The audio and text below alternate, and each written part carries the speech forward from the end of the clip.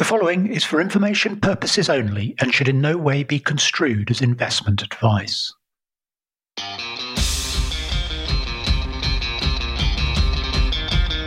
Today, I'm joined by Brendan D'Souza of Dowgate Capital for a conversation with Andrew Austin, the founder and executive chairman of Kistos. Kistos is an AIM-listed company established in November 2020 with the purpose of generating shareholder value in the energy sector. Kistos owns a number of assets in the Dutch sector of the North Sea, including the producing asset Q10A. It also has agreed to acquire a 20% interest in the West of Shetland gas asset Greater Laggan from Total. It has been estimated that these assets together will produce the equivalent of 13,000 barrels of oil per day of low-carbon gas.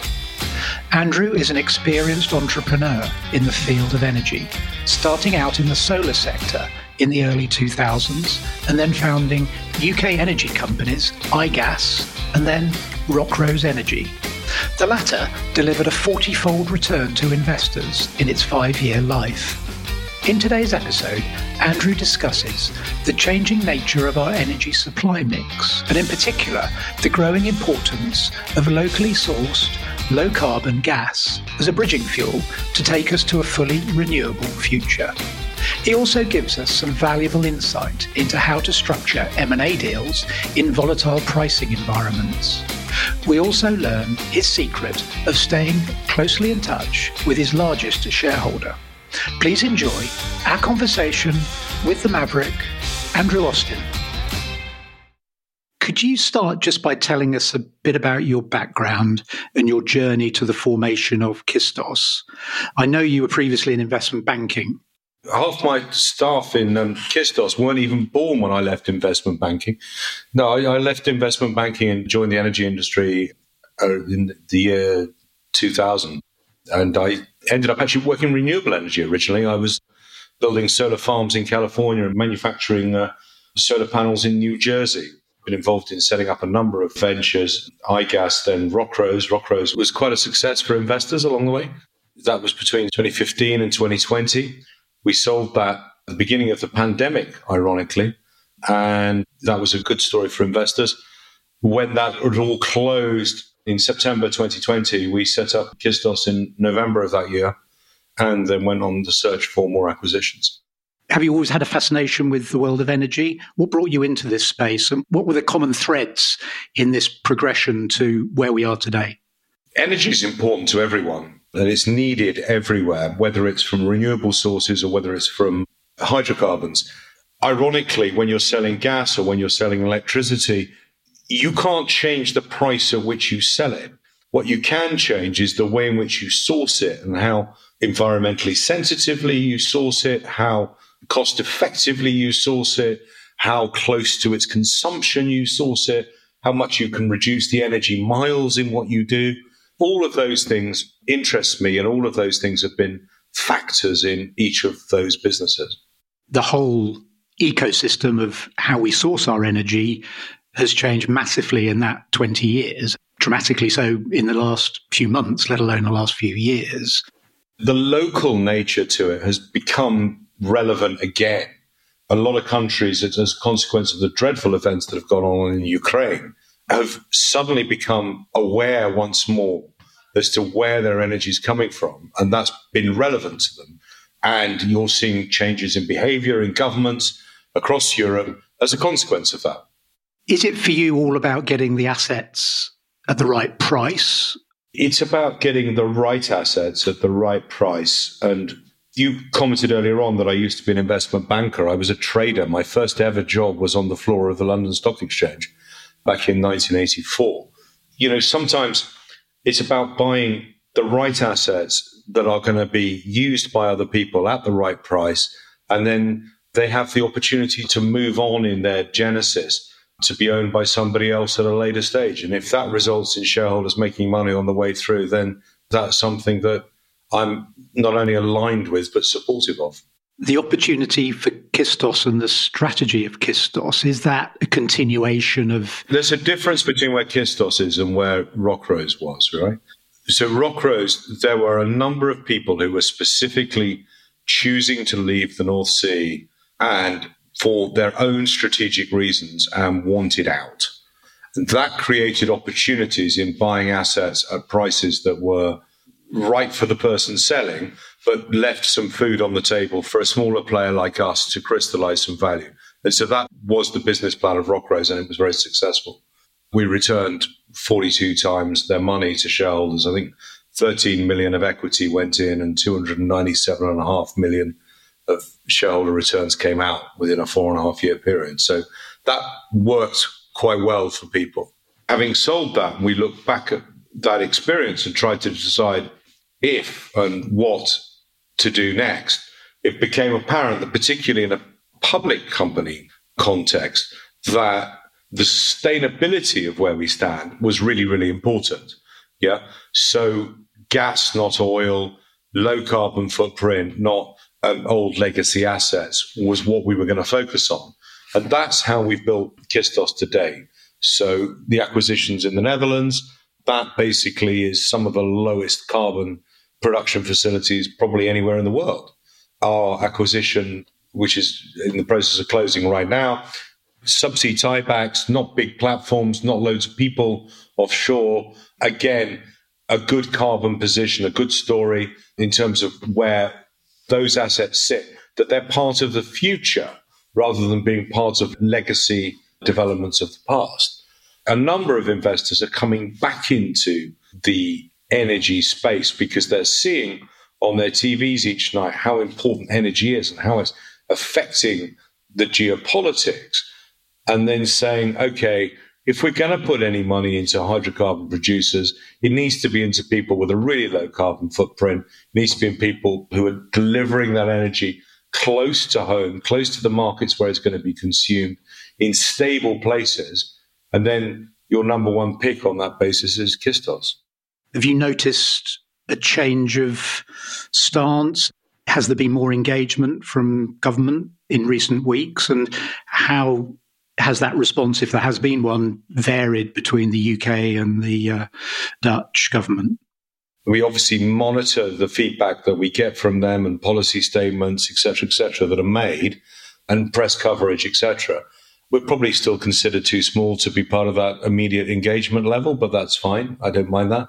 What we have seen in the UK is some changes in policy position on things like Cambo, and I think that's quite significant. So, in the run-up to COP26, Cambo, government not supportive of it going forward, Shell pulling back, etc. Now, Cambo going forward, Shell back in the room, and Siccar Point, the operators of Cambo, being sold to Ithaca for $1.5 billion or so.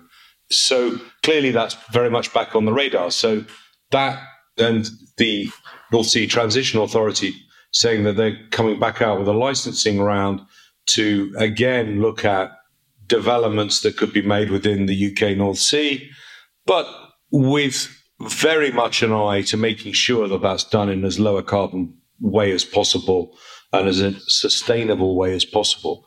So I think we've returned to a degree of pragmatism about the importance of domestically sourced energy and the role of at least gas in that sustainable position as a bridging fuel through to an entirely renewable future. How quickly do you think Europe can wean itself off Russian energy? It depends how far east and west you are. Yeah, Russian energy permeates very, very deeply into some of the Eastern European economies.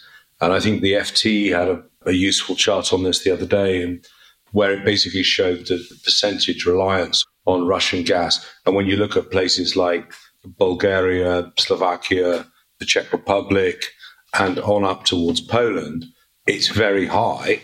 You're seeing it in the price performance in the UK and in Spain, and to a lesser extent in France right now, that those countries that can import LNG from the rest of the world, like the UK can, have actually got significantly lower day-ahead gas prices than the TTF price, which is a sort of general benchmark across Europe. You've had a divergence of national balancing point price gas and Dutch TTF price gas larger than has ever been seen. I mean, in the last 5 or 10 years, you've not seen that really diverge more than 5 or 6%. And it's now about 35%, which is just due to gas being able to come into the Western Atlantic-facing countries. So the world's changing. And I think it's also worth bearing in mind that the gas price went up before war in Ukraine was declared or possibly even thought about. The really high prices we saw were actually in November and December. And this goes back to a lack of investment in gas over a period of time, which has starved companies and therefore economies of gas replacement of reserves. And that's caught up with the industry, frankly. And then put on top of that the events in Ukraine and, significant weakness in the system has been revealed. And also you're now seeing this sort of rebalancing of the countries like the UK that can actually bring gas in, and those, like some of those in Central Europe, that can't without reliance on Russia. So how far do you see this reversal of priorities going? I mean, could you imagine there being fracking in the UK? That's a bus I've travelled on many times. I don't see that happening, to be honest. I think that a lot of the domestic and local concerns that were an issue 8-9 years ago remain an issue, and I think that would be quite difficult. In the Netherlands, there's an interesting situation as to whether or not they reopen Groningen. And that's not about building new well stock. That's about opening up existing well stock. And I think that's a debate that is for the local communities in those areas. But it's potentially a very rewarding one for the Dutch economy in leading a path away from Russian gas. But I do see an increasing willingness for clean developments, the kind of things that we've done at Q10A, platforms that are normally unmanned, they're accessed by ship, not by helicopter. The energy source on the platform is wind and solar, not local diesel generators. This is the kind of model for gas production as a bridging fuel that I think Europe needs and is enthusiastic about now in this environment we find ourselves in. So do you think in this environment we can see a further decoupling of oil from natural gas pricing, from oil prices from natural gas pricing, which we seem to have? Well, we've had a massive shift. We were sitting in a place where you typically, on a BOE basis, you sat at a 30% discount. You then went to a 300% premium. When we set up Kistos, were anticipating a convergence of the pricing of the two. We obviously didn't see the massive outperformance of gas that we've now experienced, particularly in terms of European gas. But, we did see that gas has a role and oil increasingly has a role as a petrochemical industry feedstock rather than something that's burnt. And I think that's a progression we're going to continue to see. So I see both oil and gas continuing to trade higher than they have done for a period of time, but trading at much closer metrics than they have done for some considerable period. So Kistos was set up as a vehicle to acquire and repurpose, as I understand it, previously owned but maybe unloved assets? Yeah, it's probably more as the Rockroad strategy was unloved assets. In Kistos' case, the purpose for Kistos is very much one of let's find gas assets in stable places, stable environments, close to infrastructure, close to markets, and be involved in, if required, the development of those, but enjoying the benefits of accessing gas rather than accessing oil, and that forming that transition. And if that also means we look at other infrastructure, we look at gas storage infrastructure, we look at energy infrastructure more widely, then that's something we will talk about. But to date, you've announced 2 transactions, 2 deals. Can you just talk a bit about how you originated those deals and what the opportunities they present for you over the sort of medium term? Well, obviously, as a team, we've done probably more transactions in the last 5 or 6 years than most people. And as a result, we're in contact with a lot of the buyers and sellers of assets and also their advisors. So we continue to keep those networks open and keep reviewing things. And at any point in time, we're reviewing 4 or 5 different data rooms and different acquisitions. So that's where they come from. I think we've already talked a little bit about the kind of things we're looking for in transactions. So we're looking for a low carbon footprint. We're looking predominantly for gas. If it is oil, then we're looking for oil with a very low carbon position. We're looking for good quality operators or operating it ourselves. And we're looking for things close to home and in stable regimes. Just about going for assets which are got a low carbon footprint, is this a key ESG consideration when you're acquiring assets, I wonder? Yeah, it's one of the earliest questions we ask in any due diligence we're carrying out is, what's the carbon footprint of these assets? And the reason for this is because, okay, we've had such a volatile gas market over the last 6 months that, the noise associated with the carbon attributable to those gas assets has been outweighed. But we were having conversations with large utilities immediately before this big rally in the gas price about how much they were prepared to pay over and above the prevailing gas price for gas that had a demonstrable low Scope 1 and Scope 2 emission position.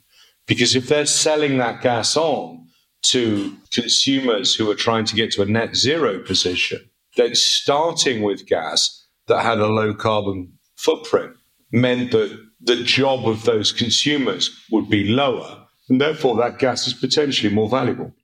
Just with regards to what Jeremy and we've been discussing, the whole Russian invasion of Ukraine, has this meant that, assets that are low carbon footprint, has this pushed the price up of the assets, or is it too early to say? I don't think you've had a long enough period where you can say that. I think what it has done is it's increased interest in gas assets, but it's certainly impacted the value of assets with geography close to markets. I think there you've seen a difference. But to say where the carbon position sits, I don't think you can say that yet. We're not there yet. The consequence of what's gone on with the Russian invasion of Ukraine, obviously horrific implications for the local community and also the Russian conscripts that have been involved. This has pushed people back to a local agenda.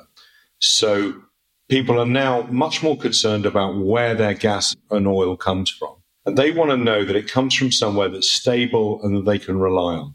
And that feeds right through into the pricing of renewable assets and the pricing of gas assets and ultimately the pricing of oil assets.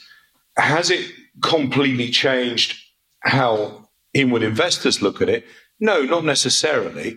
It just means that there was a lot of focus immediately beforehand on we've just got to do renewables. We've just got to do things that are zero carbon. And the way in which the market is now looking at it is saying, oh dear, we missed a bit of time here where we didn't continue to invest in gas as a transition fuel. And as a result of that, we're now gas short. Let's just make sure that we don't get ourselves in that position again and get ourselves in a position where we're relying on legacy nations like Russia to supply that gas as the transition through to a solar and a wind and a wave renewable future. It's opened up the gap in investment that happened over the last 2 to 3 years in gas infrastructure. We started seeing that in the back end of last year. It then got amplified by the events in Ukraine. And now we are having to look at what that means for consumers across Europe. The situation for consumers in the UK is bad. The situation for consumers across the rest of Europe is significantly worse. Can you just give an overview of the scope for future acquisition opportunities that you think are out there?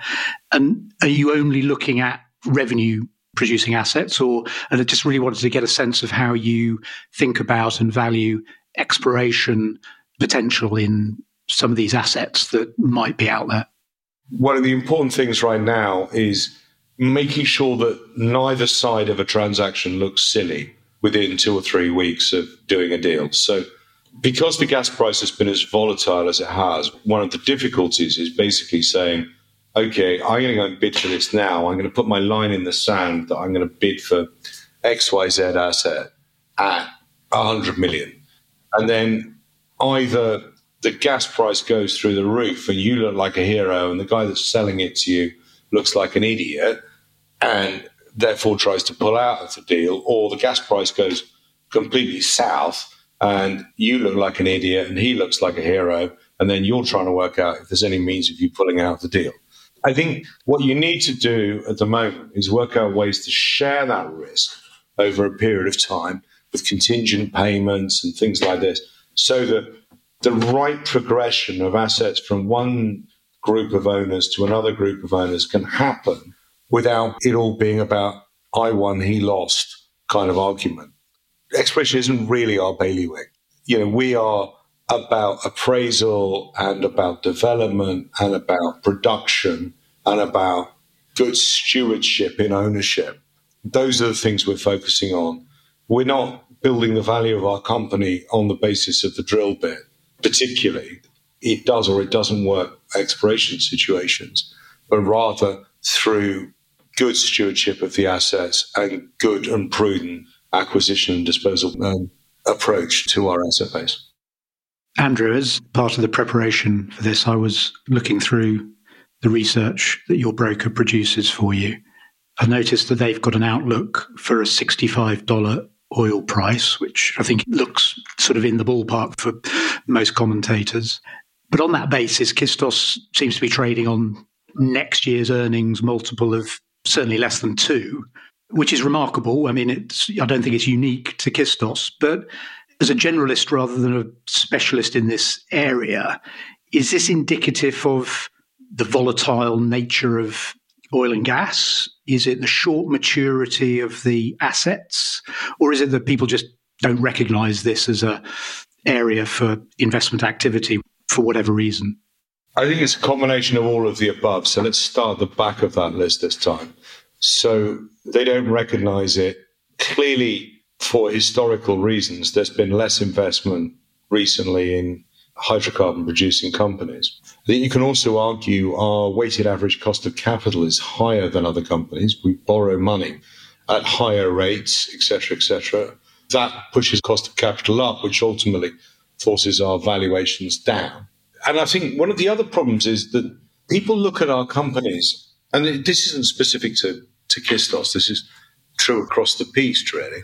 They look at them as projects, and they say, okay, so you're making several €100 million this year, and next year you'll make a couple of €100 million less, and the year after you'll make less than that.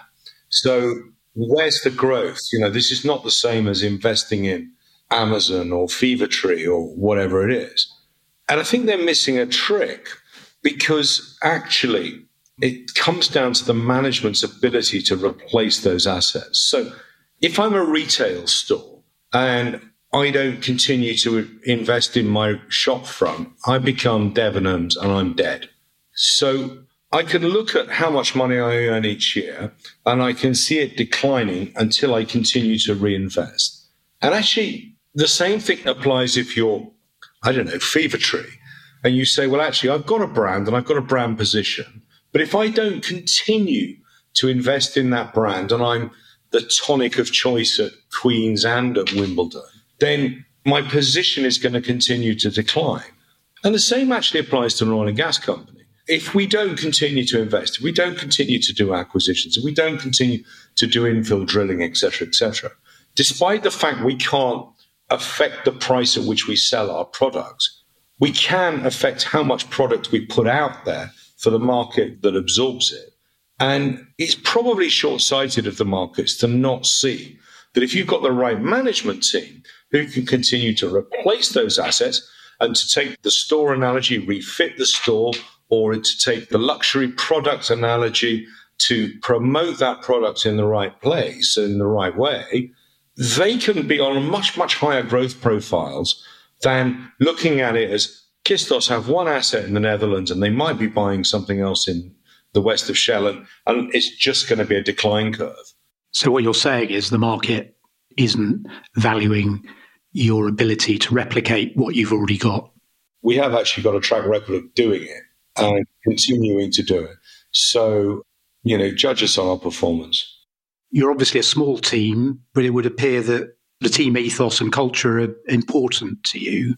What are the secrets behind building a winning team? The real keys to that is having people that all respect each other and respect each other's judgment and opinions and can challenge each other. And however much, whether someone owns 0.1% or 20% of the company, that they can turn around and challenge and say, I think you're talking nonsense. I don't think that's a good deal for the business.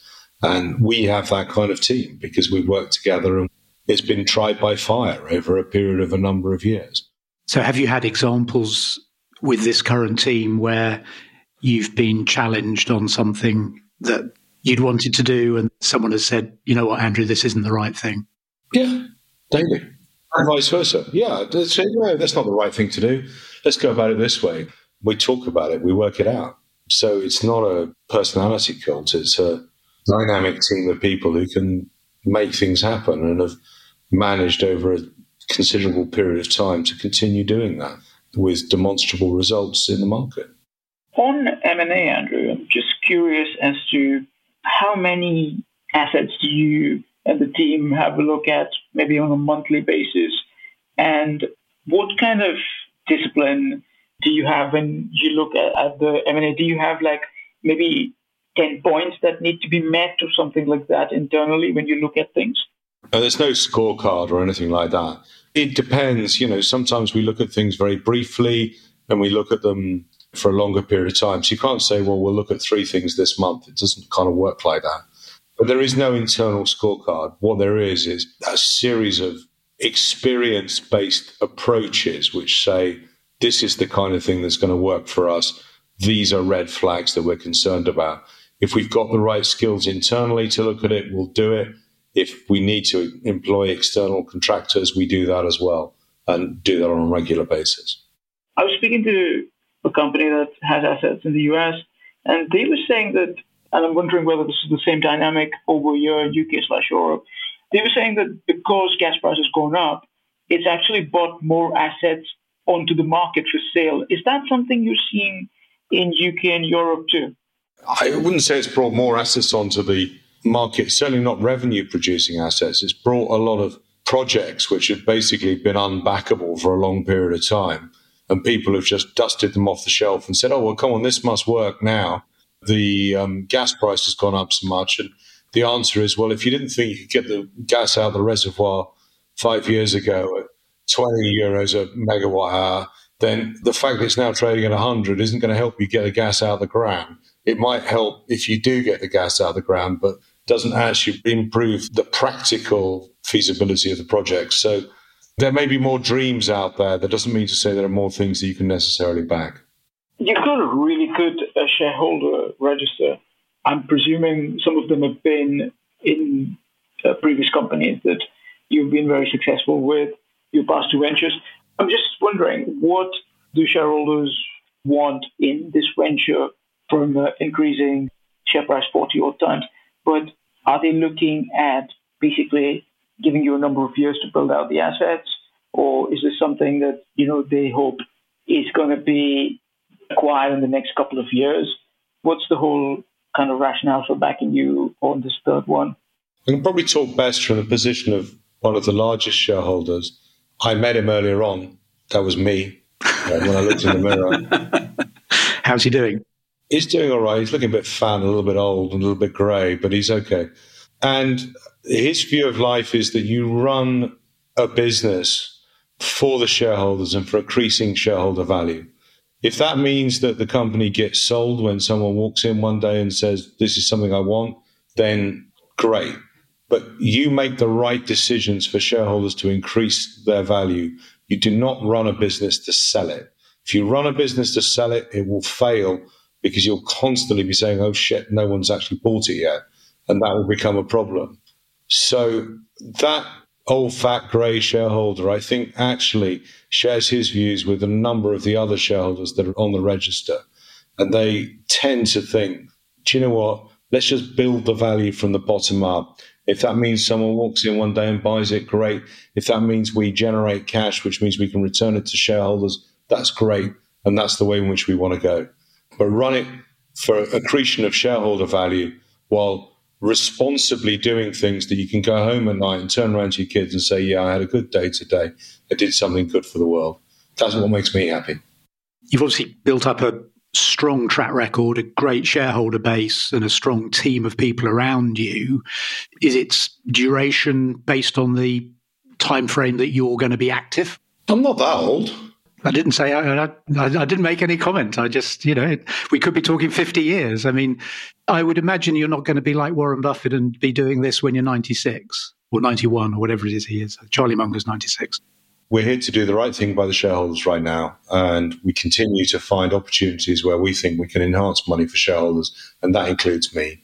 And while we can continue to do that and add value, we'll continue to do so. With regards to your future assets and future growth strategy, is there still a lot to go after in UK and Europe, or would you need to branch out, or if the right assets come outside of UK and Europe, would you go out of this kind of geography? No, we're primarily focused on the UK and Europe. And that goes back to comments I made earlier on about being close to home and close to markets. So that's our focus. If you're looking back in 50 years' time, how would you assess the energy transition to date that we're at in 2022? How many marks out of 10 would you give us? We've got the right intentions. Sometimes in running a marathon, we probably run a bit too quick on the first few miles.